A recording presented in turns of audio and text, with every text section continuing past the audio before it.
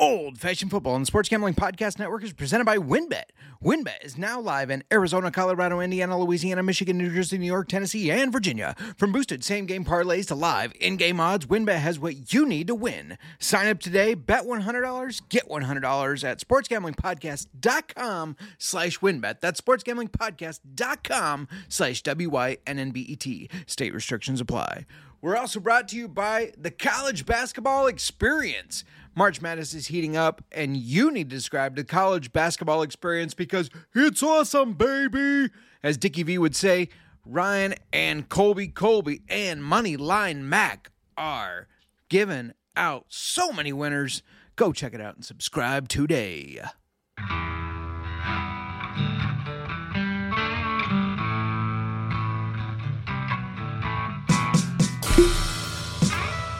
Old-fashioned football.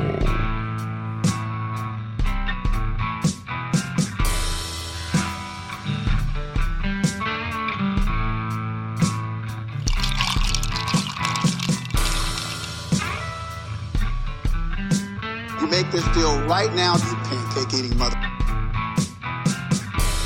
All right, deal.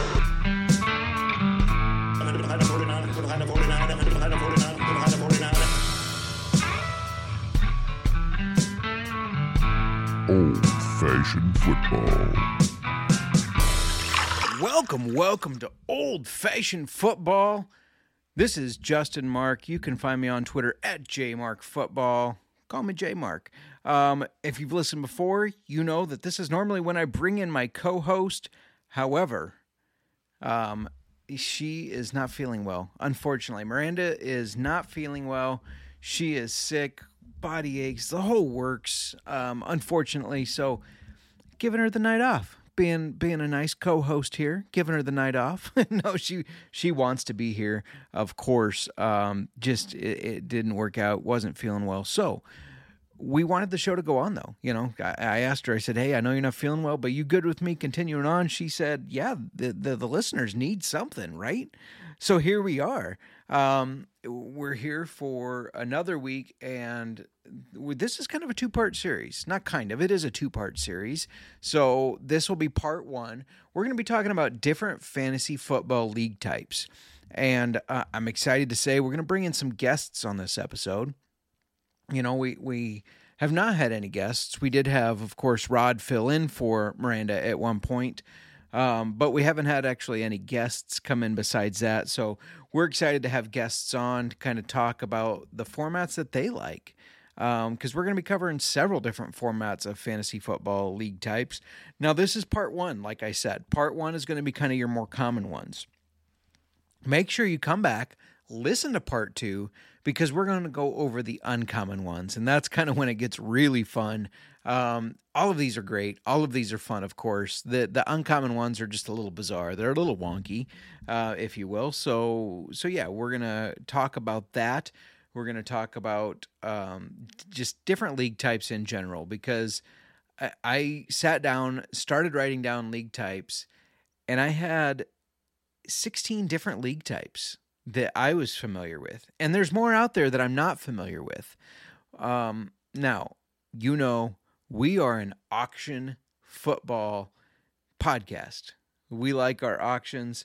So that will be first on our list to talk about. Now, granted, we did a whole episode on why auctions are best, but I want to kind of explain it for those that are unfamiliar in case you're tuning in for the first time.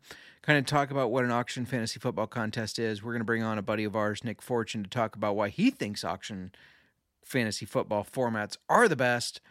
And then we're going to talk about snake drafts, straight drafts, dynasty drafts, DFS, best ball, super flex, and then some keeper versus redraft stuff as two different formats. But I also have to mention, you know, this is when I would ask Miranda how she's doing as well. I would bring her in, ask her how she's doing. I'm going to tell you, she's not doing great right now. This weekend, we had our niece and nephew and 2-year-old and a 6-year-old, and whew, they are full of energy. Wore us down. I don't think that's why she's sick, but I'm sure it's why she got tired and worn down a little bit. I certainly know I'm still feeling it. Those kids, they are Go, go, go. So shout out, of course, to my nephew, Aiden, who is very good at saying, go Bears. Unfortunately, we did watch a little XFL football with him, and he picked the Vipers. Didn't turn out so great. So maybe he'll find a new team, though. But anyways, now it's weird asking myself, Justin, what are you drinking today? Well, I'll tell you what I'm drinking today. I'm drinking Calumet Farms. This is aged 8 years. This is one that I actually won from my dad. Shout out to the Pops. We do a fantasy football bracket not fantasy football. There's no brackets in fantasy football. We do a March Madness bracket challenge every year. And this year I won.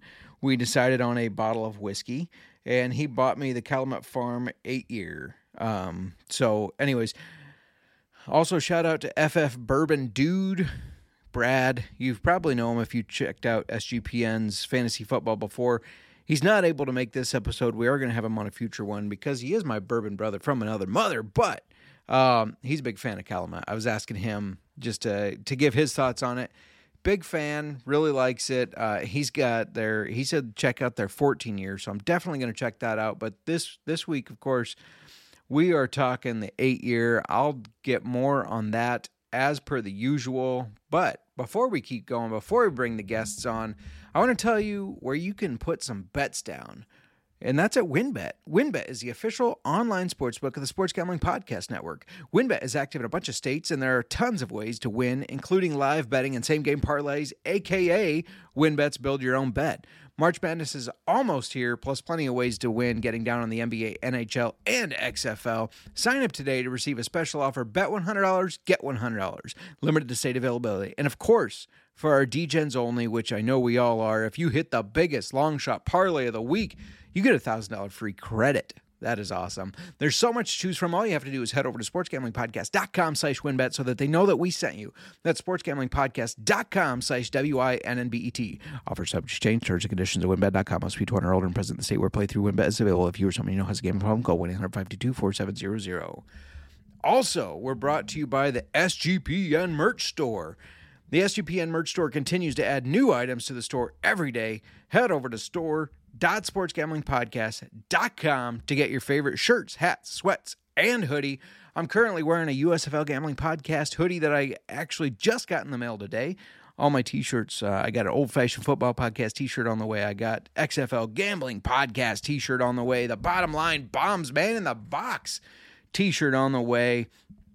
Go out there and there's all sorts of items. There's tons of great items. Go check it out and get yourself an Old Fashioned Football Podcast t-shirt because we appreciate the sport. Show it to your friends. Tell them where you got it. Tell them what it's about. Give us a little exposure, if you will. And they're sick-ass shirts, too. Jake did a great job on the logo, so shout out to Jake Paquin. Go check out the SGPN merch store. All right, the first league type we're going to talk about, first fantasy football league type, is one that obviously if you've listened to us before, you know we're very passionate about, and that's auction fantasy footballs. Auction fantasy leagues are, well, first of all, before I start talking about them, I got a guest to come in to talk about that. As I said a little bit ago, Miranda is sick, so I thought, why not bring in my brother from another mother, a guy who's in plenty of auction leagues with me. You probably, if you have joined any SGP YouTube, you've probably seen his name scrolling along because this guy, he's a content machine as far as absorbing all this content. Mr. Nick Fortune. Nick, how you doing? Oh, I'm doing pretty good, Justin. How are you doing there? Doing fantastic. And I saw you're drinking a little whiskey. What are you drinking? Well, I'm drinking, it's called The Real Stuff. The Real Stuff. Iowa, right? Yep. From the Foundry Distillery in Iowa, where I have went there many times, consumed many beverages, and their whiskey is amazing. And I believe that we went there for my bachelor party. And, well, let's just say they started pouring me shots of whiskey, and, well, that night ended on a sour note. I was going to say, he says he believes because he may not fully remember. However, we get to sample a lot of their stuff, including their moonshine, which is very, very strong because it is moonshine, and you got some pretty heavy pours of that. Yeah, it was a lot. It was a lot. Good night overall, though. And we went to the casino after that, and you did not win that night because you were not feeling well. But the next morning, you made out pretty good. Well, I got a text message from someone that says, "Hey, come down and see the floor." So I did. And then I went to a slot machine, and I ended up thinking that I won $6. And then someone said to me, "This is you." You said, "Nick, that is not $6." And I'm like, "Oh, that's Yeah. $100. Okay." Yes, as it passes 600, both of our eyes got wider and wider. Anyways, if you've never listened to Old Fashioned Football before, just a brief rundown of what auction leagues are. Each week it's head to head. You're against another team. The best teams make the playoffs. That can range from anywhere from 4 teams to 6 teams, depending on the setup. Usually pays positions 1, 2, 3. The big difference is your draft. It's an auction. You have a budget. Most of them start around $200, and you draft your players. Now, in a lot of ours, we have contracts. So if you have players contracted, it does take out of your draft budget. But it's literally an auction. A player gets nominated, and you auction for him. Did I miss anything as far as a general breakdown there? Nope. You covered. All right. So Nick, you and I are in a lot of auction leagues together. Are we in 3, 4? 3 right now. Yeah, 3. 3. Okay, perfect. Why is auction leagues one of your favorites? Why do you think it's better than other fantasy football drafts? I think a lot of it is just you just have to strategize more. You know, you get the known players, and then half the time when we're in our fun league, people that don't research and just come in blindly always keep asking, well, what's a good player, or what. I really wanted this player.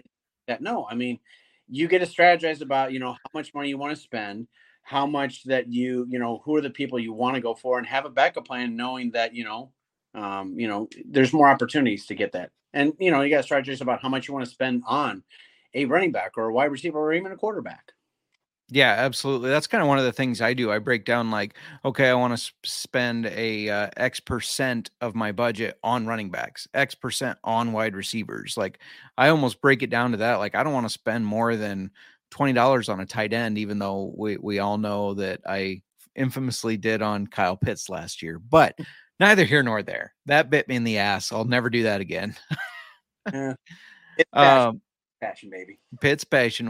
And you're right. In some leagues, you can't predict it. Like we did see CJ Beathard drafted for $1 in a league last year. So people are unpredictable. Very.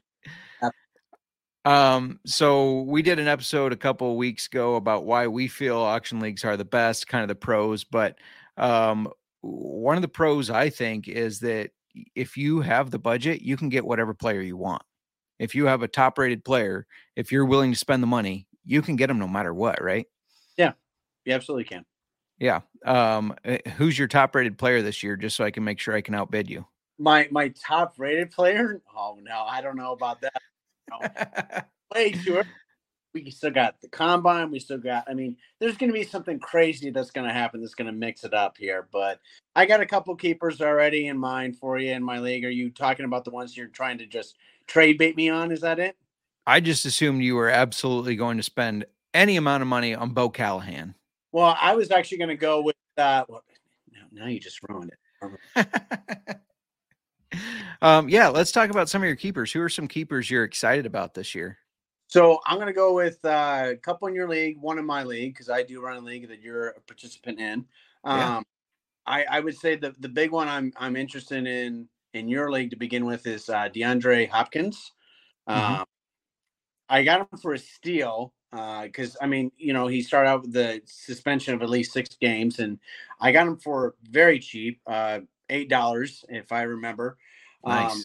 And I like it because there's already rumors going on about him being like traded off to, I heard the Chiefs have been a contender as well. And so I'm kind of really excited about that, but anything can really happen with that.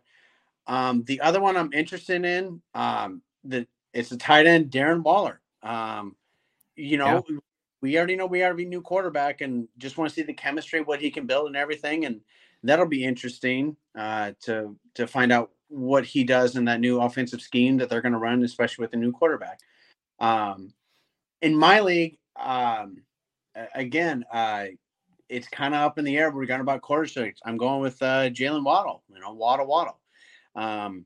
Kind of depending about is Tua going to be there, or are they going to pick up Jimmy Garoppolo, or how's that scheme going to run out and everything? But all these players are studs in my opinion. They're going to ball out to anybody, and they're going to perform the best that they can. Yeah, and Waddle finished as a top 10 wide receiver, which I did not predict last year. Another keeper you have that is kind of impressive. Granted, he did have a bit of a down year, but Jonathan Taylor, you got him for a decent amount of money in, I think, 2 different leagues in the $30 range. And in any leagues that he wasn't kept at, he was going for 50, 60 plus. I think he's going to bounce back. So even that, I mean, $34 of a $200 budget sounds like a lot, but for a stud RB1, that's pretty impressive. Oh yeah. I mean, I think I got a tip from someone. I don't think it was you that said draft Jonathan Taylor. He's going to do awesome. And I took I said, all right, well, it's only money. It's only, and just bragging rights. But yeah, not this year, but last year. Yeah. He basically made my fantasy football team. He was getting, 40 or 50 points, and people wanted to trade me. And I said, no, I'm just going to keep him. And even this year, when he was having a down year, people are like, oh, you want to trade Jonathan Taylor? No, I still believe in the guy. May have a slump year, but, sophomore slump, going to come back and perform well this year, I think. Agreed. Now we're talking about auctions and having $200. I get a lot of questions from people that haven't played auction drafts or fantasy football in general, say like, is that real money? No, it's fake money of a $200 budget. However, Nick, what do you think about a live draft sometime where you have monopoly money and you live bid on players? I think that'd be kind of cool. That would be fun. It kind of gets you like, all right, I got all this money. What am I going to do? But I absolutely love that idea. I'm down for it anytime. Even if we have to do a live draft, just during the podcast, I'd be up for it as well. I think that would be absolutely more strategy. I was trying to think of cons behind auction leagues. I don't know if I can really think of any unless you get a lot of bad keepers, because in our leagues, obviously we contract them. It's contracted at their auction price. I guess that could be one of the cons. If you lock up a guy for 3 years and then he's just a bust, that could be one of the cons to get. Can you think of anything else? The con I hear from so many people that don't do auction type, and they just keep it with Snake, is because they say it takes too long. I'm like, it doesn't really take too long as you know what you have and everything. But yeah, there's always that kind of like, well, it takes too long. I have things I need. I have better stuff to do. I'm like, obviously, you don't take fantasy football seriously. Those people are definitely missing the passion for fantasy football. Absolutely. Yeah, that's all we were going to cover for auction leagues. Nick, thank you for coming on, being a guest, especially with Miranda being sick. Obviously, you're my best friend, so we're very familiar with auction leagues together and each other in general. But thanks for hopping on. I appreciate it, and enjoy the rest of your whiskey, man. Oh, I will. Thank you, sir. Before we continue, I want to give a shout out to Underdog Fantasy. We're brought to you by Underdog Fantasy. Underdog is your home for off-season NFL best ball drafts, but they also got you covered for a ton of other daily games, including NBA, NHL, and PGA. Underdog Fantasy is a great way to get down on your favorite player props if they're not available in your state. Head over to UnderdogFantasy.com and use promo code SGPN for a 100% deposit bonus up to $100. I think I said $100, but I meant 100% deposit bonus. Excuse me, up to $100. That's UnderdogFantasy.com, promo code SGPN. And we're going to be talking about best ball drafts in just a little bit with my man, Andrew Robb. So the next league type I want to talk about is we talked about our auction. Now we're going to talk about snake draft, or a snake league, just a regular fantasy football league. Actually, this is probably what is the most common, I would say, is these snake leagues. you normally do your head-to-head, best teams make playoffs, like your normal fantasy football. The draft is just, it's a snake. So if you have 12 owners, let's say 12 managers, 12 people, you draft from position 1 to 12 and then back 12 to 1. And it just keeps snaking like that. So third round would again be 1 to 12. Fourth round would be 12 to 1. Now these can be set up in any type of, redraft keeper. We'll get on that a little bit later. Any type of scoring, super flex, which we're going to talk about later, PPR, non-PPR, like all that stuff. It's just that you snake around. 1 through 12, 12 through 1, 1 through 12, 12 through 1. Now, one of the pros to this, in my opinion, is it's really easy to kind of mock draft or plan. Like, if you're sitting on number 5, you're going to have a choice between, the top 5 players probably, right? You can make your top 5, and you can probably look at them and go, okay, this guy's going to go 1 or 2. This guy will go the next. So now you're down to 3 players between pick 3, 4, and 5 that you can kind of plan on, and you can go from there. You can kind of plan your draft out that way. Or there are people that plan out like, hey, in round 1, I know I'm taking a running back. No matter what, I'm taking a running back. Or round 2, I'm taking wide receiver. Or maybe 1 and 2, you're taking running back, wide receiver, best available in those rounds. So if, your best available player on your board is a wide receiver, when your pick comes around in round 1, you take the wide receiver, but you make sure you take your top available running back in the next one. So that, to me, that's kind of one of the positives, is just the planning behind that. The cons is definitely the sniping. Unlike auction, you can't just go get the guy you want. You can't say, okay, I want this guy for sure, I'm going to do whatever it takes to get him. Your guy could go, if you're sitting at number 5 and you have one player you really want. Let's say it's Saquon Barkley. I know I want Saquon Barkley no matter what at my pick 5. Oh, somebody just took him at pick 4. Shit. What do I do now? So it's that sniping. And, if you try to stack, if you want a quarterback, wide receiver stack, a lot of guys got their eyes on that. So let's say you do take, let's just say you took A.J. Brown in the second round, and you're waiting. You're kind of waiting, biding your time for Jalen Hurts, trying to figure out, when are the quarterbacks going to start going? And then 3 picks before you, as it's coming around, when you're like, okay, now is finally the time I should probably take him. Boom, he gets taken. So in a snake style, you can end up reaching a little bit higher than you probably planned on because of that. And the next type we're going to talk about is straight draft, or also referred to as a linear. Again, head-to-head, best teams make playoffs, normal, just like these other ones we've talked about. If it's a buy-in league, you normally pay places 1, 2, maybe 3. But the difference is that this is just like a snake, except round 1 is picks 1 through, if it's a 12-person league, 1 through 12. Then it goes back to number 1.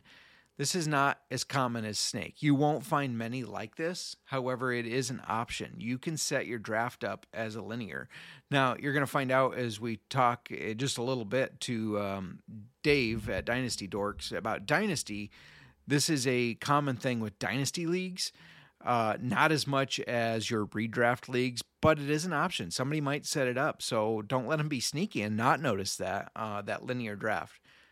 Again, the pros are very similar to snake, where you can mock draft. You can say, like, if I'm the 6th pick, I want to target these 3 players in round 1, these 3 in round 2.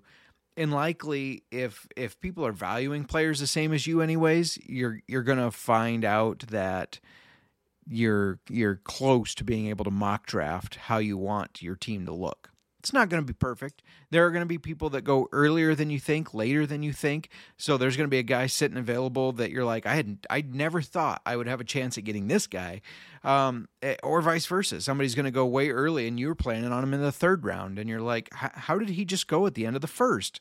Everybody weighs their players differently. Miranda makes a tier system for our auction drafts.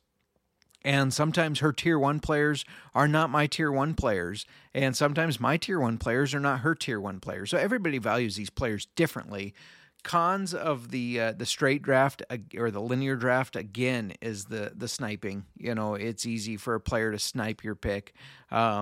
Sniping we really call that when your player goes 1 or 2 picks before you're going to pick them. So I'm sitting at pick 5. I'm wanting Saquon Barkley, and boom, he just went at 4. Because then you kind of scramble, right? He just got sniped from you, and you kind of scramble like, all right, crap, what do I do next? Who do I really want to take here? Because I was set on Saquon Barkley. I thought he was going to be there. Now he's gone. So what do I do? So that's kind of the snake and linear drafts. Very, very similar normally is how they're set up, except for just the draft portion of it. The snake, it snakes around, just like it says, just like the name, it snakes around. And then the linear is just like 1 through 10, 1 through 10, 1 through 10, 1 through 10, every round. Not as common as the snake draft. The snake draft is probably the most common fantasy football draft that you will encounter. So those are both other options. Again, go back, listen to Miranda and I's Why Auction Leagues Are Better episode from a couple weeks ago, and you'll hear why we like those better, why we like auction better, than those others. But those are just 2 others to consider when you're considering what kind of fantasy football league you want to set up.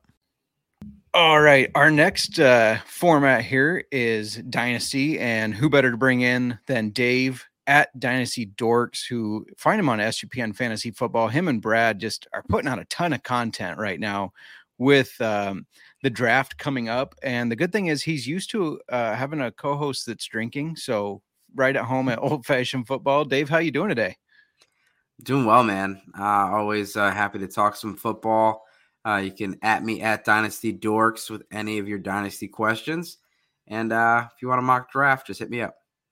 Absolutely. And just the amount of content you're putting out, the amount of knowledge you have with Dynasty. Now, this might surprise you, but 2 years ago, everything I was calling Dynasty was like my auction drafts where I would just contract people. I was not familiar with this type of Dynasty where you draft your team. Now, obviously, I've never been in one where it's start fresh. I've taken over teams, but you have your team and they roll over each year. And then you have normally a 3-round rookie draft, right? Yeah, some have 4 or 5. Mine traditionally are super flex, so we have 4 rounds of rookie draft. Yep. Nice. Yeah. So you have your same team pretty much year to year. Now, one of the things that I'm already finding out is kind of a positive of that is there's a lot more trade emphasis, right? Yeah, and I kind of, was starting to laugh in my head when you said you have the same team year to year, and I'm like, I don't. Some people trade more than others, and just because you don't trade doesn't mean you're not having fun. Like I have a couple guys, like one guy said he's in a league for 10 years and never made a trade. Wow. And I was like, dude, you got some self-control because I made like 10 trades last week. Right. But I had another buddy that was, in our first league, and he didn't make a trade the first 2 seasons. And it's kind of a tip that I give to new people now is that be a little more patient and don't trade when you first get started, because that really can burn your roster down with a bunch of bad trades. Or if you're new, people can take advantage of you, and it really can kind of lead to some mistakes that will turn you off from Dynasty. Yeah, no, and kind of piggybacking off of that. So for your Dynasty leagues, when they have the rookie draft, is it a straight draft or a snake normally? Yeah, it's going to be a linear draft. The only time that it ever really is a snake draft, in my experience, is during the startup. And so some people will do a startup where you randomly select 1 through 12, and then, the reverse of that order goes, and that's so if you have pick 101, you're going to have the 12th pick of the rookie draft. And so sometimes they'll give you the snake there. But in my opinion, I put the startup picks in the draft. You can go to sleeper, use the kickers, because who needs kickers in Dynasty, right? So you just put the kickers in there, and the first kicker picked is the 101, the next kicker the 102, and then you can do your rookie draft after. So if you want to draft a super young team and a whole bunch of rookies, your startup draft might have 10 kickers. And it looks crazy, but then at the end, after then a week after or the weekend of the NFL draft, the league is all pumped and ready to go because it's rookie draft season. Yeah, so I joined a dynasty league this year, just this off season, taking over a league in one of Brad's leagues. Nice. I was not familiar with the linear thing, so I got a trade offer. I have Alvin Kamara. I put him on the trade block because of his issues that he may be facing. Somebody sent me the 211, and I'm thinking, that's only the second pick in the second round. That's not too bad. And I went ahead and made the trade, I think. And then they told me, there's like, why did you make that trade? And I was like, it seemed all right. They explained it to me. And they're like, did you not realize this was linear? And I said, what are you talking about? I've never done a linear draft before. So now I don't know if Brad said something, but luckily the guy was like, sorry, I didn't realize you were new. We can redo this if you want. And I told him I'm really torn because I don't want to be that guy. But at the same time, I definitely thought it was Snake. Well, I mean, mistakes can happen. When I first started on Sleeper kind of, you puts the trade up, and like, if you don't look at the plus signs, you can easily think that like you're getting the wrong side of the deal. And so like when you're doing trades and startups, it can get wild where there's like, I move up from the first to the second, or I move up from the third to the second. You move back from the fourth to the fifth. I also get a first and a second. You get a third and a fourth. And next thing you know, it like looks crazy, and you're like, yeah, accept. And then I'm like, wait, I'm on the clock. And you're like, yeah, you're on the clock. I'm like, I was trading back. You're like, no, you traded up. I'm like, no. So like that stuff happens. Sleeper is just, it's great, but like that took some getting used to. Yeah, for sure. And that adds more strategy, which normally I like strategy in fantasy football. The more strategy you can add to it, kind of the more interesting it is to me. You've been doing Dynasty a long time. Tell me why Dynasty format why do you think it's the best format? Yeah, I mean, when I was a kid playing Madden, I was franchise mode. And so Dynasty is franchise mode. And so you're getting to be the GM, you're getting to trade picks, you're getting to develop players, doing those things, like it's fun to be able to like put a team out and do redraft. And I still love redraft because sometimes people see Dynasty dorks and they're like, oh, you're just a Dynasty guy. I'm like, nah, I was playing redraft since I was 16, but Dynasty, you get to, keep especially those rookies, when you get that rookie and that you get to have them for a few years, like it's a lot of fun. And then being able to have the rookie picks and there's no off season in Dynasty. Like this is the most exciting time of the year for Dynasty, and redraft players are like watching basketball or something. Watching XFL. Yeah. Yeah. So I just kind of jotted some notes down for pros. I put a lot more trade emphasis, and you can kind of build your team as you want. For cons, the only thing I could really think of is if you take over a team that's kind of in a rut and has a lot of bad players, because you have limited draft picks, it might be hard to turn that around. Is that the only con you can really think of to Dynasty, or do you like that part of it too? Yeah, I mean, I like that part, but of course it gets getting used to. And, sometimes you got to go into those leagues where like there's the new guy or there's this guy making some wild trades, and it can like frustrate you. And you can't be like, well, I'm mad Justin made this trade because it made his team better. But like if Justin goes and trades Christian McCaffrey for Alvin Kamara right now, I'm like, dude, like what's going on? Was that Miranda's team or something? Because there's some collusion. And so you see some like a lot of the collusion and stuff like that, like those kind of comments. But for me, like the other con would be like if you're like a casual fan or just like you're just like not very invested, maybe best ball or redraft is better for you, and that's okay. Like I'm not saying casual as like a derogatory comment. Like sure, some people aren't like wanting to do football 24/7. They want to just do other stuff. So like my buddies were like really into redrafts. I'm like, try this Dynasty out. It's great. And they're like, nah, like it's not for me. Yeah, no. I mean, like I said, this is my first time this off season, but enjoying it so far, even just kind of looking at everything, all the aspects of it. And I can tell you, Miranda would never make that trade with me because she's far too competitive, especially in beating me. Kind of last question, put you on the spot here. I am sitting on this team with Jalen Hurts. I got Austin Eckler, Damian Pierce, Chris Olave, Jameson Williams. I got some good pieces, and I have 102. I'm thinking I need a wide receiver because my running backs are pretty decent. Who would you take? Yeah. So my wide receiver one right now is Jordan Addison. Yeah. So what you can probably do with that 102 is if you like, this is another fun part of Dynasty. So let's say you have JSN and Jordan Addison in the same tier. You're like, I could go with either one of these guys. Somebody, I'm assuming this is a 1 quarterback league. Yeah. Yep. So someone's going to want Jahmyr Gibbs at 102. So you can take Jahmyr Gibbs and put him on the trade block, or you can put 102 on the trade block, go back to 103 or 104. Don't go back too far. And then you can get your pick, Jordan Addison or JSN. And I'm happy with either one of those guys, plus, a 3rd round pick or a 2nd round pick, whatever it is. I mean, you go to Brad and say, hey, Justin's offering me a 3rd. You give me 2 thirds or a high 2nd, I'll do it. Hey, just he countered, gave me a high 2nd. If you give me a mid 2nd, I'll do it. And then you just auction it off and you get your guy plus. Working the system. I love it. Anything else you want to add about dynasty leagues? Try it out. I mean, if you're not doing dynasty leagues, and you're wanting to try it out, like just try it out. They have free leagues and things like that. I always say like do a small buy-in so people actually give a crap about it, like a $5-10 league. There's some leagues that are like $5, not 5-year leagues. So you're not like fully invested for so long. But try it out. You can't knock it till you try it. And I'll say the same thing about Superflex. Yeah, absolutely. So that's Dave at Dynasty Dorks. Check out everything he and Brad are doing on SGPN Fantasy Football.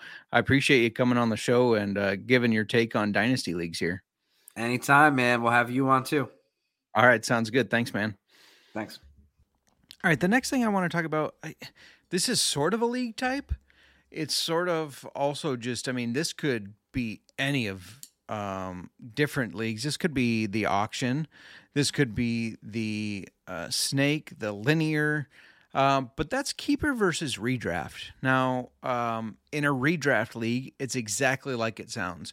You redraft your team every year, and there are leagues that run. You have the same people every year, and you redraft a different team every year.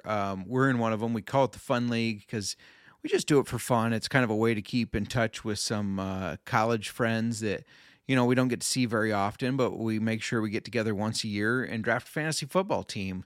And for that, the winner gets to run it the next year. But in that one, it's always a redraft. We always draft a new team. There's a couple different leagues I'm in where you redraft a new team every year. And, there are pros and cons. A pro being that if you drafted a bad team one year, it's a brand new year next year.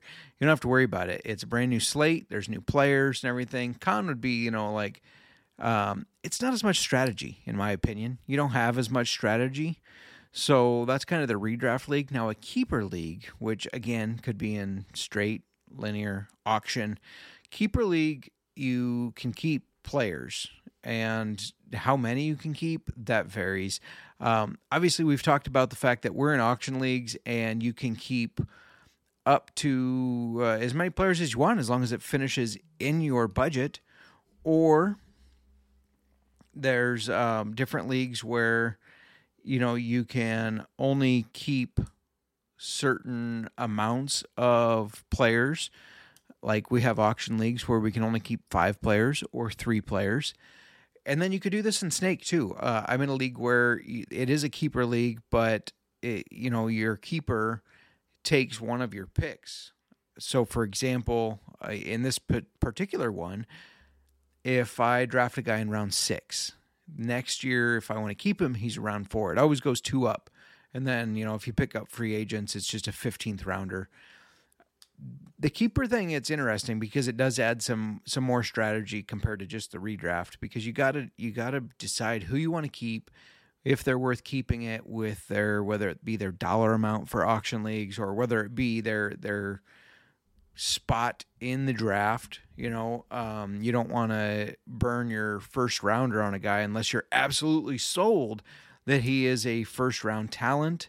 And in this league, your first, your second, or third rounders, they all count as a first rounder. So you only get one player out of those first 3 rounds.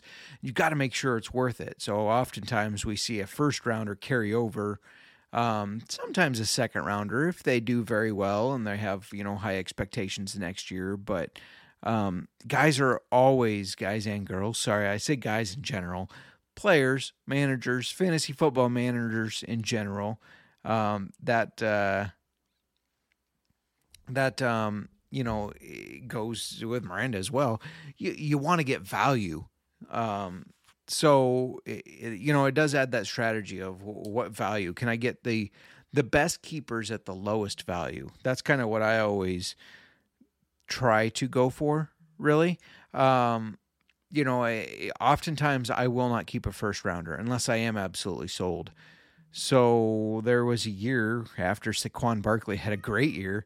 There was a year after Saquon Barkley had a great year that I did keep him as a first rounder. However, most of the time I'm looking for who can I keep at the 11th round or the 13th, 15th, 12th, 14th. I don't know why I'm only going odds there, but who can I keep that are going to be, great value picks, but I still get my picks 1 through 10 or even 1 through 5 if you want to limit it there, 1 through 5.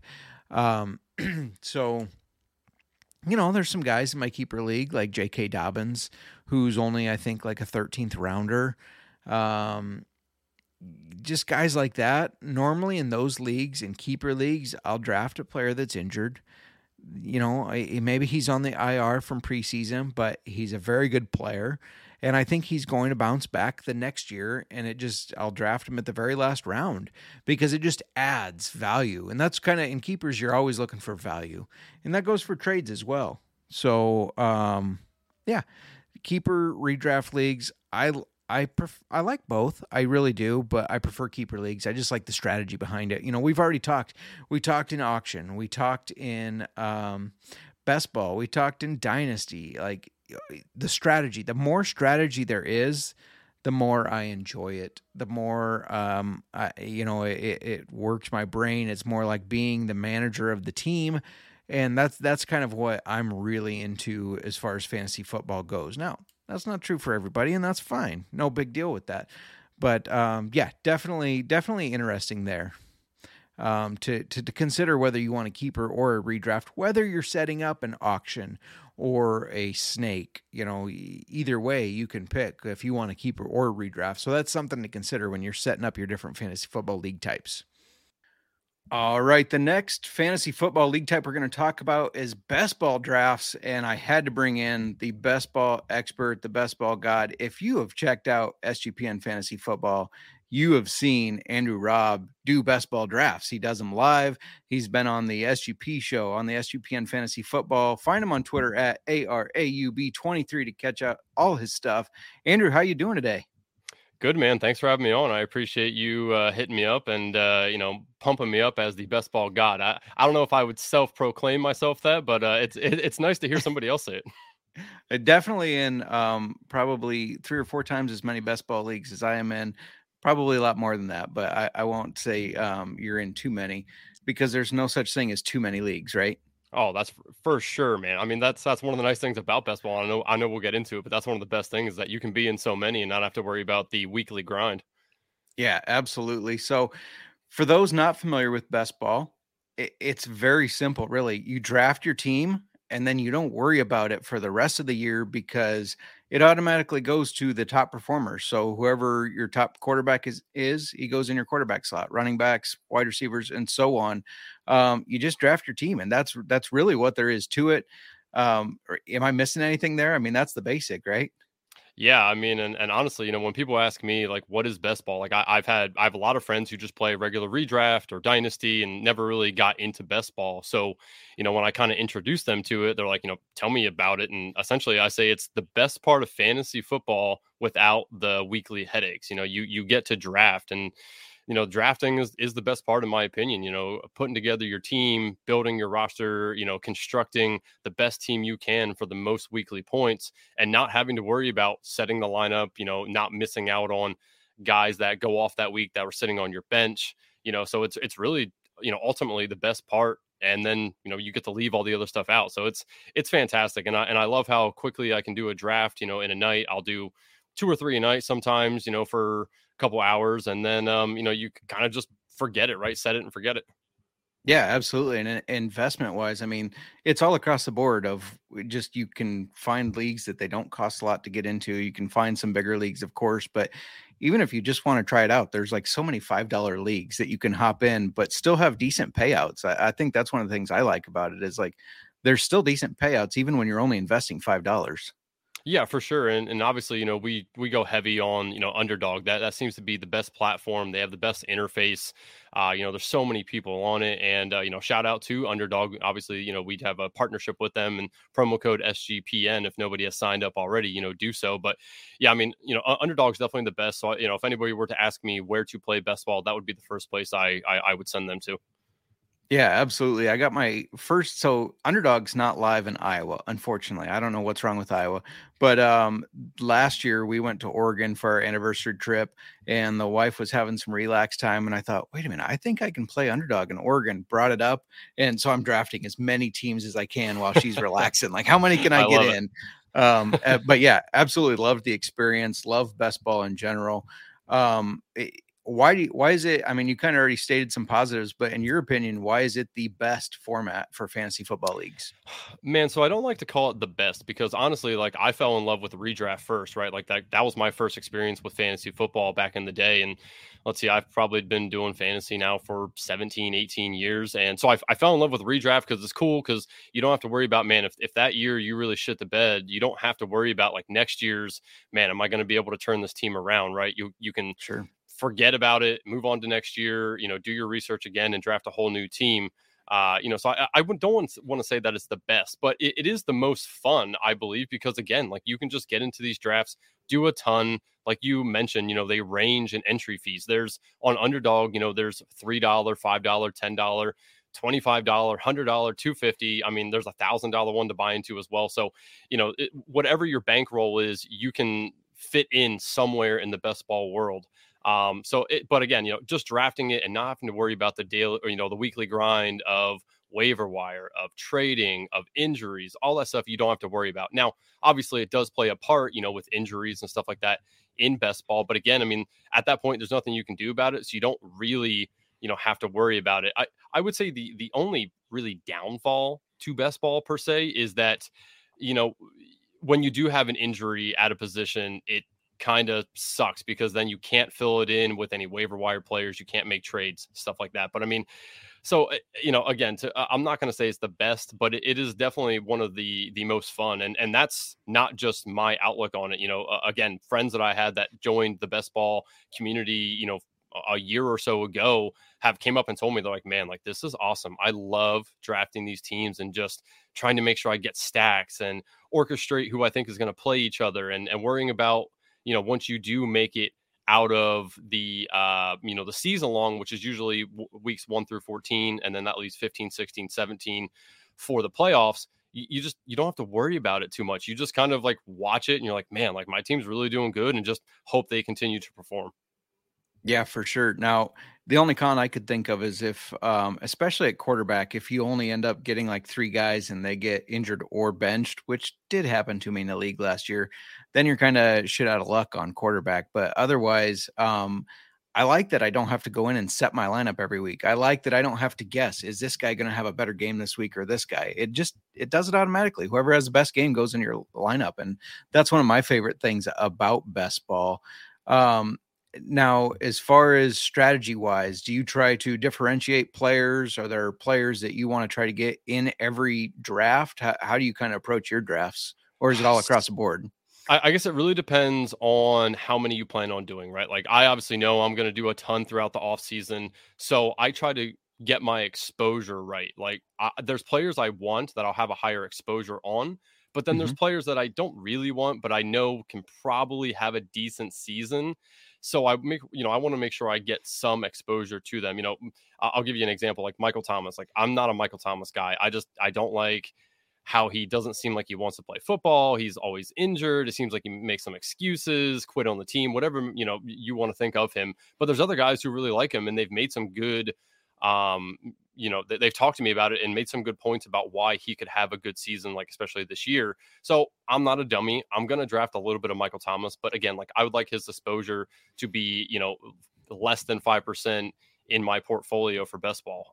So again, when I talk to somebody, I tell them, like, think about how many drafts you want to do, think about how much money you want to spend. And then, if you're only going to do 20 throughout the off season, go for your guys, man. Like, have fun with it. Make sure you get the guys that you think are going to do well. But if you're going to do a ton, if you're going to do 100 plus or whatever the case may be, make sure that you get some exposure to players that you don't typically get. Make sure you're drafting some stacks that you think are on teams that aren't going to do very well, that might surprise you, i.e. the Seahawks last year, right? Like, a lot of people were down on them before the season. And what they do, they came in, they had a couple players that were very good for fantasy, Metcalf, Ken Walker, Gino was fine. Tyler Lockett was good as well. So I didn't have a lot of exposure to some of those guys. And I, thought about it after the season. I'm like, man, like I really messed up because they were going later in drafts and had some good value. And I just really poo-pooed the team and just didn't want to take any of the Seahawks. And obviously, I ate my words on that a little bit. So again, it depends on how many you want to do and how much exposure to a player you want to get. But I definitely have guys that I'm targeting in rounds that I definitely know can probably pop off this year. Yeah. And you mentioned like Underdog is one of the best platforms. One of the things I love is you can look at your exposure rate to players. I like that. If the news comes out about some guy and I think, oh, he should have a good year, I can go look, what's my exposure rate and do I need more? I think that's really handy. And I can't blame you for sleeping on the Seahawks there, because who would have expected Gino would have had that team in such good shape? Like, I know I didn't, for sure. So just real quick, when you're going through your draft, do you always target a certain position in the first round, or do you mix that up as well? So I mix it up. It depends on where I go, where I'm drafting from in the first round. A lot of times the ADP will kind of dictate what you want to do.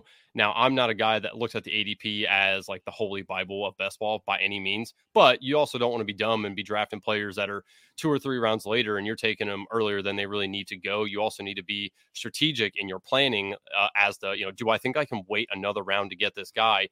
If you do, obviously wait on that player so that you're getting a good value on him and you're not getting him at an ADP that's like never going to be reached, right? Like if you're taking a guy at, let's just say ADP 24 and he's normally going at 48, that's probably a little too early to do something like that, because honestly, is that player really ever going to get to to the ADP 24 where you took him? Probably not. And if that's the case, then you're already out of value on that player. So again, in the first round, I kind of dictate it by where I'm drafting. And then also I will look into the second round. Like if I'm drafting 10, I know I'm going to come back and be drafting 14. So if that's the case, I'm like, okay, like if there's a tight end there and the guy behind me doesn't have a tight end, I'm like, you know what? I should probably take the tight end knowing that he's going to want to take one. I'll take the one I want and move on from there. So you really have to look at the other players around you and what they're doing and seeing who they have, and if they're trying to get stacks or if they're missing, a position that they don't currently have filled. You really have to be, on the offensive with that stuff as well, and also play defense on players too, because there's some times that you can get some stacks that don't typically happen. Players fall, and you obviously don't want to let them fall too far, and you got to play the defense of it too, so that somebody else doesn't get that value of that player, without completely messing up your draft. So there's so many like innuendos to best ball and how you can play it. That's another awesome part about it. In best ball, stacking is probably more prevalent than it is in regular redraft leagues or obviously IDP, dynasty, all of that. So stacking holds tremendous value on best ball, as well as once the schedule comes out, you want to look at weeks 14, 15, 16, 17, those later round weeks that, you're going to have to, finish in the top 1 or 2 of your division to move on to the next round. You want to be able to have some of the game stacks as well that you think can go off. Like last year, it was everyone was talking about the Bengals and the Bills game that unfortunately did not happen this year. But sure, everyone was targeting that because they figured, that's a game that can go upwards of 50 to 60 points, right? And if you have players in that game, a lot of those players are going to, score a lot of fantasy points. So again, there's so much stuff to look at in best ball. It's honestly just fantastic, and I can't say enough about it. I mean, best ball is so much fun to do. Yeah, absolutely. And, the just the amount of different lineups you can kind of put together, like in my redraft or dynasty or any type of those leagues, I'm probably in maybe 10 a year. So, it's hard to get a good mix or a different mix Whereas best ball, I can do 10 to 20 a week if I want to enter 10 to 20 leagues and have all sorts of different combinations of players. And so that's definitely something I liked about it too. Make sure you check out all of Andrew's stuff at ARAUB23, ARAUB23. I will say it. I'm sure if you check out his stuff, you will say it too. He is the god of best ball. Tons of best ball content. Check him out on SUPN Fantasy Football's feed. Andrew, thanks for joining me and thanks for talking best ball with me. Hey, man, I appreciate you having me on anytime. Absolutely. Now, before we get to our next guests, let's talk a little whiskey. This is old-fashioned football after all, so we got to talk a little whiskey. In this episode, throughout all these guests, I have been sipping on my Calumet Farm 8 years now. Ours is, they have a batch number on each. Ours is batch number CA8Y02. This is an interesting one because every batch is a very small batch. That's less than 50 barrels. Crafted from hand-selected barrels of premium Kentucky straight bourbon whiskey for the Calumet Farm 8-year bourbon. Obviously aged 8 years. That's why it's called 8-year bourbon. Bottled by the Three Springs Bottling Company in Bowling Green, Kentucky. 90% or 90 proof, 45%. It's got a 74% corn, 18% rye, 8% malted barley mash bill. I want to talk a little bit about the color. It's deep amber with golden highlights, they say on their website, and I would agree with that. Looking at my glass. On the nose, I just sniffed it. I don't know if you could hear me sniff. I hope not. That might be a little annoying, but a full, rich aroma of aged oak with deep undertones of vanilla. I definitely pick up a ton of oak from this. A lot of oak smell on the nose. The taste, a hint of vanilla and fruit up front, rolls into soft notes of white pepper and a full woody taste. Some people, they like the full woody taste. That's the point where Miranda would go, oh my gosh, but no, I agree. There's a lot of woody taste. I didn't like this one when I first had it, but it's growing on me. I think I can convince myself into any bourbon, to be honest. But this one is growing on me. It's very complex.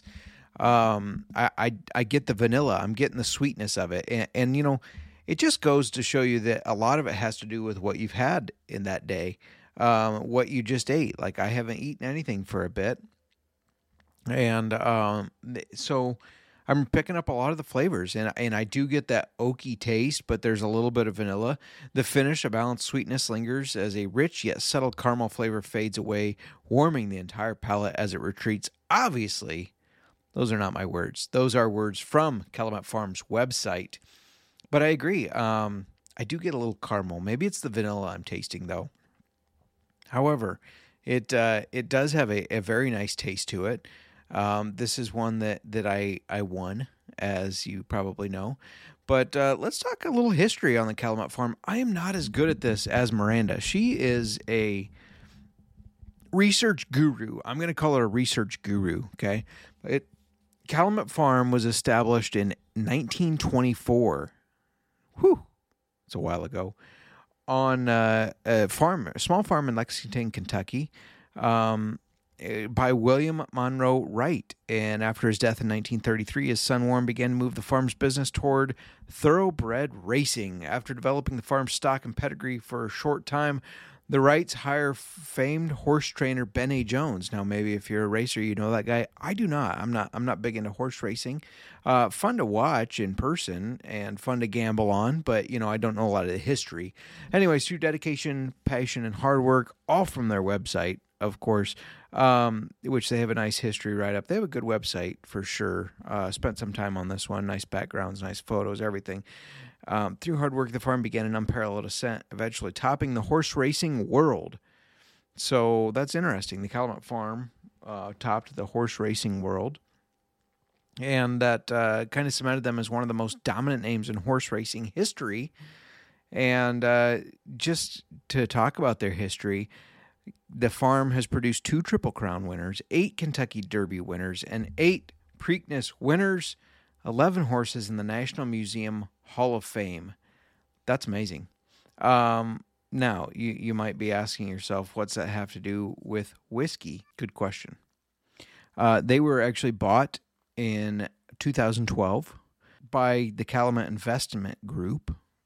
And then in 2013, they launched their first bourbon. So very interesting.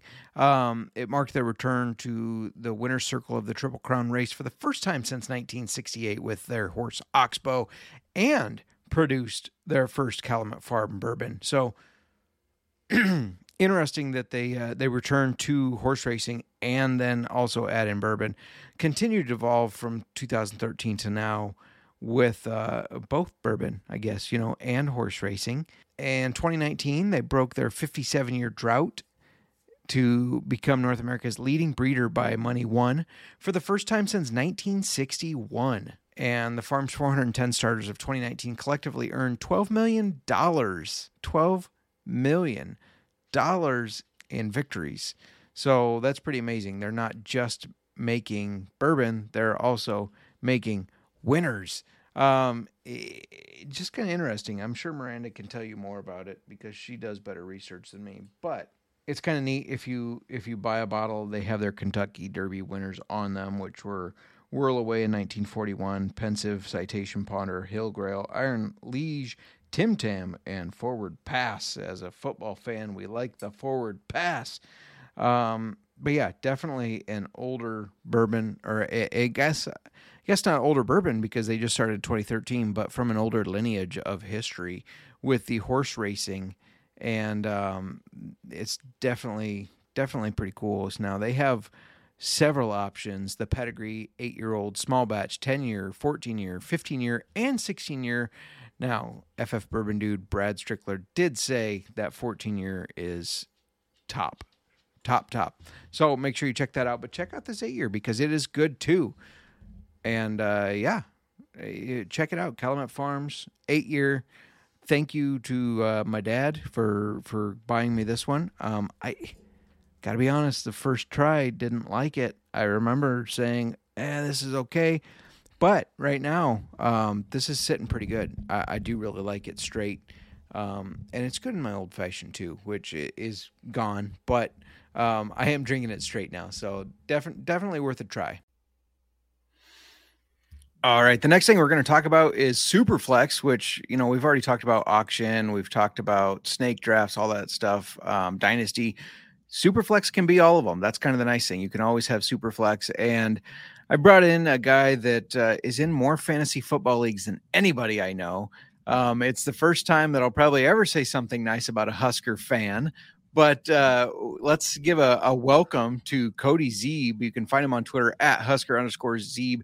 Co-host of the NASCAR Gambling Podcast, the F1 Gambling Podcast. Plus, he puts out a ton of content, not just racing. There is a lot of racing, but not just racing, football and everything else. Cody, how you doing? I'm good, Justin. Glad to finally get the opportunity to join you on the microphone. Been a long time coming. You're a Hawkeye fan. I forgive you for that part of it, but we could set our differences aside there at least. And yeah, I'm excited. Superflex is my jam. I am in a lot of fantasy football leagues. I am currently drafting a slow draft for a Dynasty Superflex league. So good time to bring me on, I guess. Love it. Yeah. And just an estimate, how many different fantasy football leagues are you in? I think last year it was upwards of 60. I think it was like 65 with everything. And that's not including the best ball. That's a whole separate deal. But of the actual managed leagues between Dynasty, Guillotine, everything, I'm all over the place, but it's a lot of fun. I am a fantasy football nerd through and through. That's insane. And speaking of Guillotine, we're going to talk about that next week. So hopefully you can come back and kind of give your take on that, because last year was my first time doing it, thanks to you. So, oh man, it's so much fun. Definitely have me back on next week to talk about that, because that is a blast. I've gotten quite a few different people talked into doing it, and once they do, they are hooked. It is so much fun. Yeah, for sure. So Superflex, just for a rundown for people that don't know what it means, like I said, you can do it in multiple different draft formats, but you basically have a position that is exactly as it states, a Superflex. It can be quarterback, running back, wide receiver, or tight end, but we all know quarterbacks score more points generally. So normally you want to fill that with a quarterback if you can. Did I leave anything out there? That's basically the gist of it, right? Yeah, that's basically the gist of it. So, I mean, you can still have your roster construction any way you normally do. 2 running backs, 3 wide receivers, tight end, whatever. You just have an extra flex position. Now, that flex position can be anything. You can still put a running back. You still put a wide receiver, tight end, or you have the option of a second quarterback. Like you said, obviously, quarterbacks generally outscore other positions.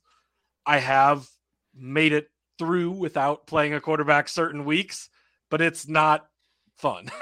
You want to have quarterbacks, but it adds a whole nother element to the game.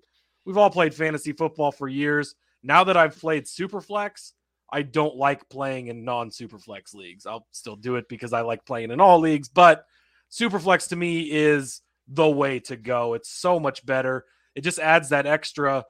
Now, instead of just your generic, we take running backs, then we take wide receivers, you grab a quarterback whenever. This shoots quarterbacks to the top of the board. Generally, your first 5 or 6 picks are going to be quarterbacks. Then, that allows people later on to mix it up with getting a CMC or a JJ later in the first, or however it ends up working out for you, creates more strategy. I mean, we saw 70 plus different quarterbacks start at quarterback last year. It was insane. So you're constantly trying to stream guys. You end up getting lucky picking up a guy like with the 49ers. You grab, why is his name slipping my mind? Brock Purdy. Yeah, Brock Purdy, of course, Iowa State guy. Right. That's why it was slipping your mind. You're Iowa. Yeah. No, I don't mind Iowa State. My grandpa's an Iowa State alum, so Iowa State's fine. I just don't like Iowa, but whatever. Anyways, yes, Brock Purdy obviously proved to be vital later on in the season, but it also makes every quarterback relevant because you just need starting quarterbacks in those spots. So it makes the player pool bigger, makes the strategy different because you are maybe giving up on taking a guy like J.J. Oaten 1 overall to get a guy like Allen, Mahomes early. So yeah, Superflex for me, once I started playing it's very hard for me to play in non-Superflex leagues because there's so much more strategy, so many different ways to do it. Huge proponent of Superflex.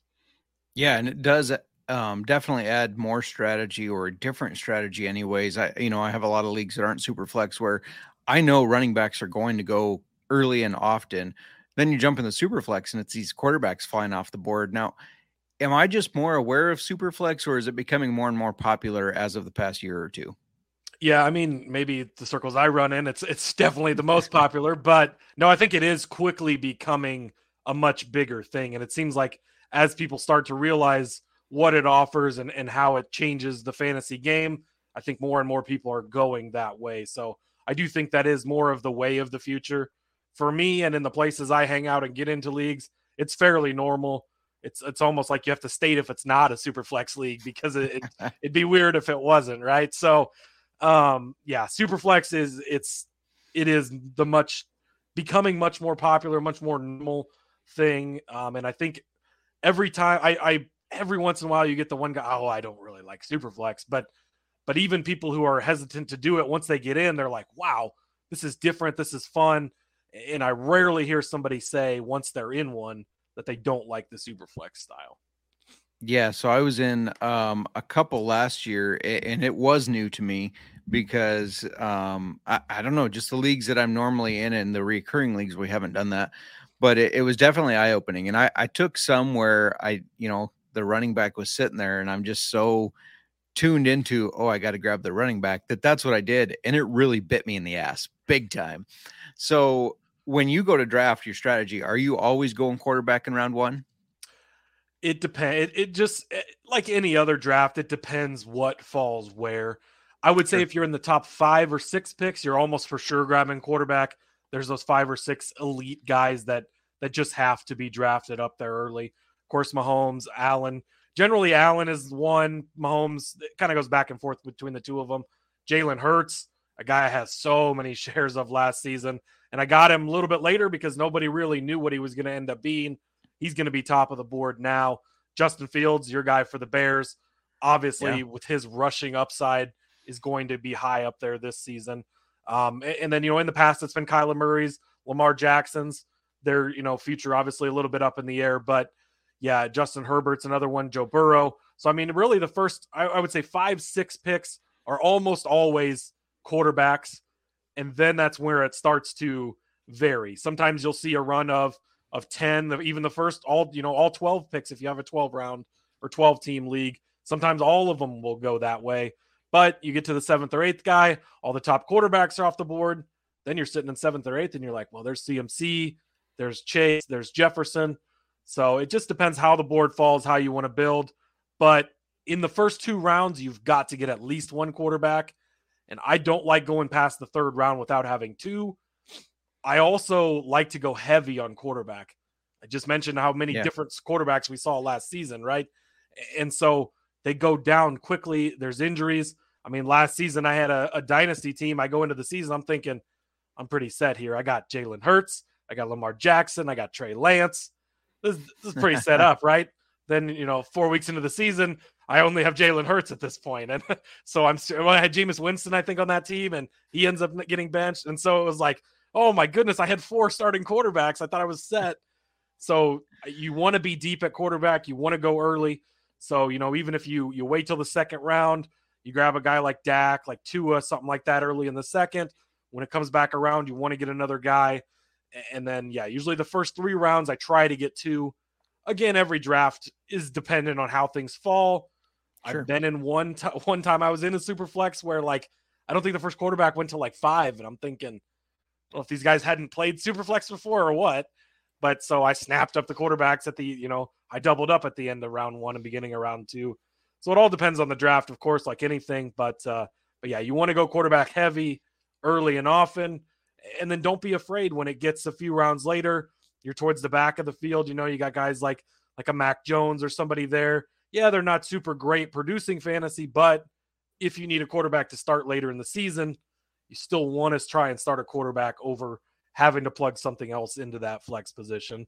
Now, with it being a super flex, you can flex something else if you do have injury or you're short, you got a bye week and stuff, but want to try to have quarterbacks if you can. Sure. And, you brought up like Mac Jones. Interesting thing there is, like, even if he gets 14 points per game or whatever, that's still around what some of your upper receivers or running backs are getting. So it's still good points to throw in your super flex over taking like your, I guess, tier 2 or tier 3 running backs and receivers. Right. Yeah. Because at that point, you've already got your running back spots filled. You got your wide receiver spots. So now you're getting to your 3rd, 4th, 5th running back or wide receiver.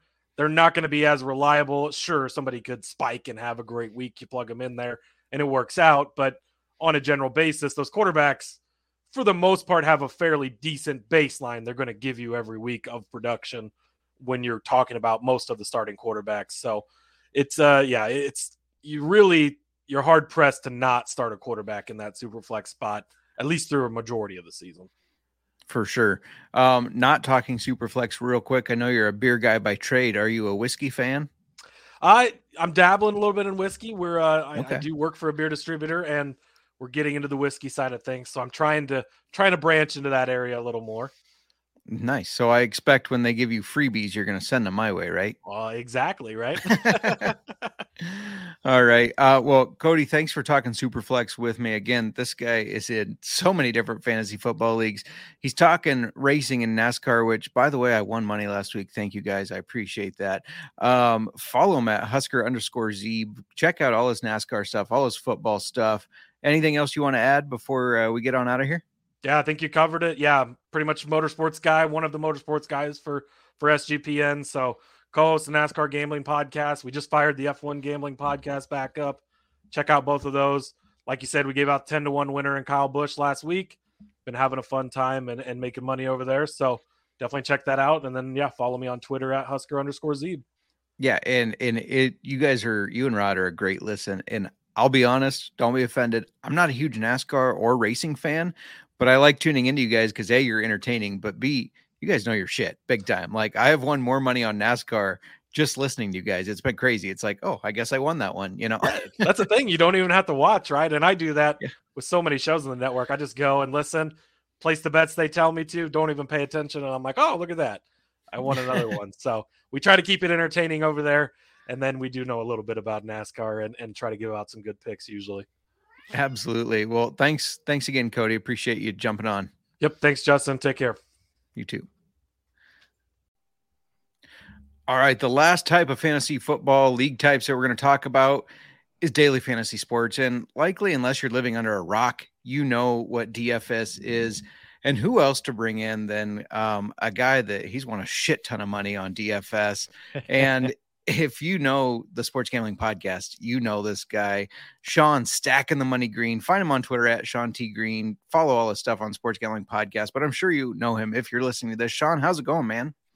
Doing great. Yeah. Thanks for having me on. And it takes me back to that sweet week 1, 2017, where I won 200 grand. You know, the gambler in me thinks about how I was sitting in first place. And then Scott Tolzien's second pick 6 cost me 800 grand. So again, you know, the smart way to look at it is like, oh my God, I'm so lucky I won 200 grand. But then being a DJ, I'm like, I lost 800 grand. But yeah, it was a crazy day and crazy win. I mean, when I got second place in that DFS tournament, my score was like 197. So now if you follow like, you know, the DK Millie Maker, 197 these days is like nowhere near. I mean, at least for most weeks, like nowhere near putting up in the top. So I think obviously you got to get some luck there. My boy Tariq Cohen really helped carry the day. He was like $3,200, got like 9 catches for a running back. No one really seemed to be on him as a pass catcher. I remember reading some like preseason stuff about how he was going to be used as a receiver a little bit for the Bears. And obviously, you know, fortunate in a lot of ways. I do remember one of the plays that put me over to get up to first place before I was knocked out. Thanks again, Scott Tolzien.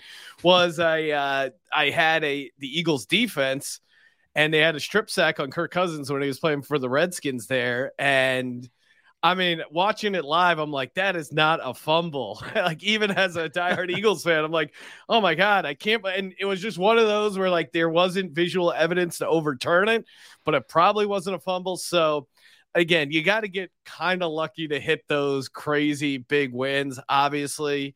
But, you know, there certainly is some skill to it. And the game just keeps getting harder as there's more, you know, people are doing max entry and that kind of stuff. Yeah, for sure. I didn't know you had Tariq Cohen in that lineup as a Bears fan. That warms my heart. Makes me sad too, because I don't know if we'll ever see him play again after his injury. Yeah, very, very unfortunate. He had a pretty like promising career kind of early on. I was like a, very elusive runner. And yeah, kind of fun, especially in fantasy for like full point PPR. He was always pretty interesting. And then, just injuries got the best of him, unfortunately. For sure. Now, I know we talked about this a little bit before we started recording, but this is old-fashioned football, and I know you're drinking some whiskey. You got Jameson Black Barrel, right? Yep, got a nice little glass of Jameson Black Barrel, and in it, I have actually, I'm showing you, but we have these custom SGPN ice cubes.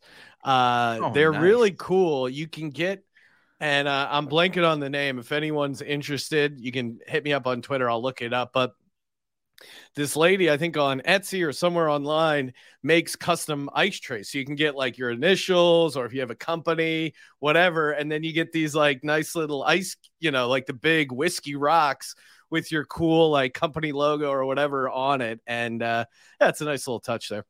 Yeah, for sure. That's badass. I need that link because I need those now. I usually have the kind of like the old fashioned football podcast logo. I actually have the football ice cubes in there, but the SGP would be sweet too. Oh, dude, that would look great. Yeah. I'll look that up for you. All right. Right on. So for anybody that doesn't know, which like I said, most people know what DFS is, but you have a budget. You have to set your lineup within the budget. You set it each week based on the games that are playing. That's the basic rundown. I mean, it's easy as shit because you make your guesses, and as long as you fit within that budget, you can pick whoever you want. So there's no like, I've already talked about redraft, dynasty, all that stuff in this episode. There's nobody taking your players because you pick. You can have the same exact lineup as somebody else. Now, odds are that doesn't happen unless you're copying Sean's picks, but it's possible. Why do you like DFS so much? What's one of the things to you that makes it kind of the best fantasy football formats? Yeah, I mean, to me, the least fun part about fantasy football is like the waiver wire. Making sure you get your waiver wire things in there. Season long and dynasty are fun because of like the trash talking and hanging out with your friends or your buddies from work or whatever it is. Like that aspect is fun of it. But like the actual like management of the league was always kind of like annoying and boring. And, as someone that's like looking at all these games each week and betting on them and that kind of stuff, my brain is already in a headspace of like, oh, okay, I really like these matchups. I really don't like these matchups. And, looking to pick out players from there. So I love the nature of it as far as just, hey, you just don't have to do the waiver wire is honestly the biggest thing. And if, in season long, it's like when we drafted Lamar Jackson in our like high stakes league, and then it's like, I don't want to root for a Lamar Jackson all season long and then become like a Lamar Jackson fan. I mean, I got no beef with Lamar Jackson. I'm just a fan of the Eagles. And yeah, I don't want to have to root for the same guy every week. I like to be a mercenary about my fantasy football. I don't want to become attached to these guys. And that's what's great about DFS. You could just plug in different guys each week and you don't have to like all of a sudden become a fan of, I don't know, whatever, like, Deontay Johnson, great fantasy guy for a season long or whatever. But I don't want to follow the Deontay Johnson jersey his journey this season. I like, maybe I'll play him a couple of weeks in DFS and then move on. Yeah, for sure. One of the things I like most about it is I no longer get screwed because my first or second rounder gets injured because I mean, maybe injuries during the game can affect it, but those injuries that happened, last week, they don't affect you this week because you don't pick that player, obviously. No, it's great. You're that's another great angle. It's like, hey, yeah, you might get screwed in injuries, right? Like, hey, if you have a DFS lineup, you put a couple bucks in on it. Hey, your guy gets hurt. Yeah, whatever. You're unlucky. That's it. But then next week, to your point, you don't have to play. Yeah, you're not completely screwed. Like if your first or second round pick goes down in season long, you're kind of fucked. There's really no other way to look at it. You're just, and hey, if it happens in DFS, it's not a huge deal. You could just play next week. Yeah, and it happened to me too many times listening to Kramer and drafting Saquon Barkley and him getting hurt over and over. Definitely gave up on him in most leagues. I've been dead on about Christian McCaffrey. I said he would not get injured this past year. I predicted he would get injured the year before. I'm dialed in on the Christian McCaffrey injury. Saquon, I didn't have any real Saquon exposure, and even in best ball, I don't think, because I was just skeptical of him staying healthy and kind of where he was going. But yeah, he stayed healthy, had a good year. Hopefully the Giants pay him a boatload because it's always a good idea to pay running backs a bunch of money, right? Yeah, absolutely. And this is why you listen to the Sports Gambling Podcast, because of you guys talking about Christian McCaffrey. I didn't draft him at all last year. I snickered every time somebody did draft him. And then he did get injured. This year didn't get injured, did pretty good. But I don't think he's ever a running back that's going to get 15 to 20 carries consistently ever again because of the injury history. Do you agree with that? Yeah, no, totally. And especially in that Shanahan offense, like they figured out he's going to get a decent size role. But again, they're going to figure out ways to get him involved in the passing game and stuff like that. So he's valuable, but again, I probably won't be taking him that much. Again, we'll see. Like Justin Jefferson, we've been doing a bunch of those best ball drafts. Justin Jefferson does seem like the kind of consensus 1-1. I don't know. I guess right now, if I had to pick, yeah, that's tough. To me, it does make a difference, full point PPR league or not, as far as the number one overall, I think right now. So when it comes to DFS, do you have any certain strategies, or is it just kind of you go based on the game matchups and what you're feeling?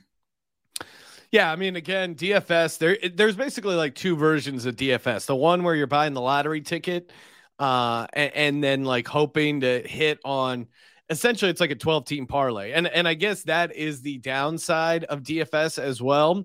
When you're playing these like crazy tournament style ones, like the Millie Maker, it's insane odds. And, a lot of people are max entering, like 150 entries, and they're doing these like, auto-generated lineups and bulk submitting. So, your odds of winning something crazy like that are very small. It's super fun. But again, your best like ROI is just playing like the 50-50 games, the heads up game. And obviously the strategies are different for that. Like the long shot ones, you have to not only put together a good lineup, but also put together a lineup that's different. When you're playing head to head, you don't have to worry about that as much. Again, like for me, it's usually pretty simple, like pass catching running backs. They're still, I think, undervalued to a certain degree. There's a lot of advanced metric stuff out there now, like as far as routes run, or like routes run per attempt and stuff like that. That's always good to take an eye on. And then still running quarterbacks. You look at like who has these winning lineups. I mean, Justin Fields, right? You're a Justin Fields guy. Like Justin Fields won a lot of people a lot of money in DFS and fantasy this year because he was an amazing runner. And same with Jalen Hurts. Like the rushing touchdowns he got and stuff like that are huge. And especially in DFS, most of these scoring systems are only 4 points for passing touchdowns, 6 for rushing touchdowns. It really does make a difference. And not, I don't know. I still don't know if it's all the way priced in at 100%, certainly guys like Josh Allen, but I think where you can find some value, not Jalen Hurts as much this year, but like the year before, he was really, really good as far as like his price because of the rushing and still kind of was under the radar as a passer. So again, finding running quarterbacks that are under the radar, that's huge. Finding guys that you can rely on in the passing game for targets, and then finding non-traditional pass catchers a la the running backs and stuff like that. How many mostly Eagles lineups do you submit each week? Well, that is my greatest fear because again, one of the 200K lineup I had, which it did include Carson Wentz, Zach Ertz, and the Eagles defense, which normally you shouldn't correlate your stack with your defense. Again, this is pre like people getting smarter about stacking and stuff like that. But yeah, I usually play at least one Eagles lineup because I don't want to be sitting on the sideline where the Eagles, run it up and have an amazing game. And then I'm like, oh, why didn't I play you call yourself a fan, Sean? And getting mad at myself. So you always got to play like, one homery lineup, right? Yeah, for sure.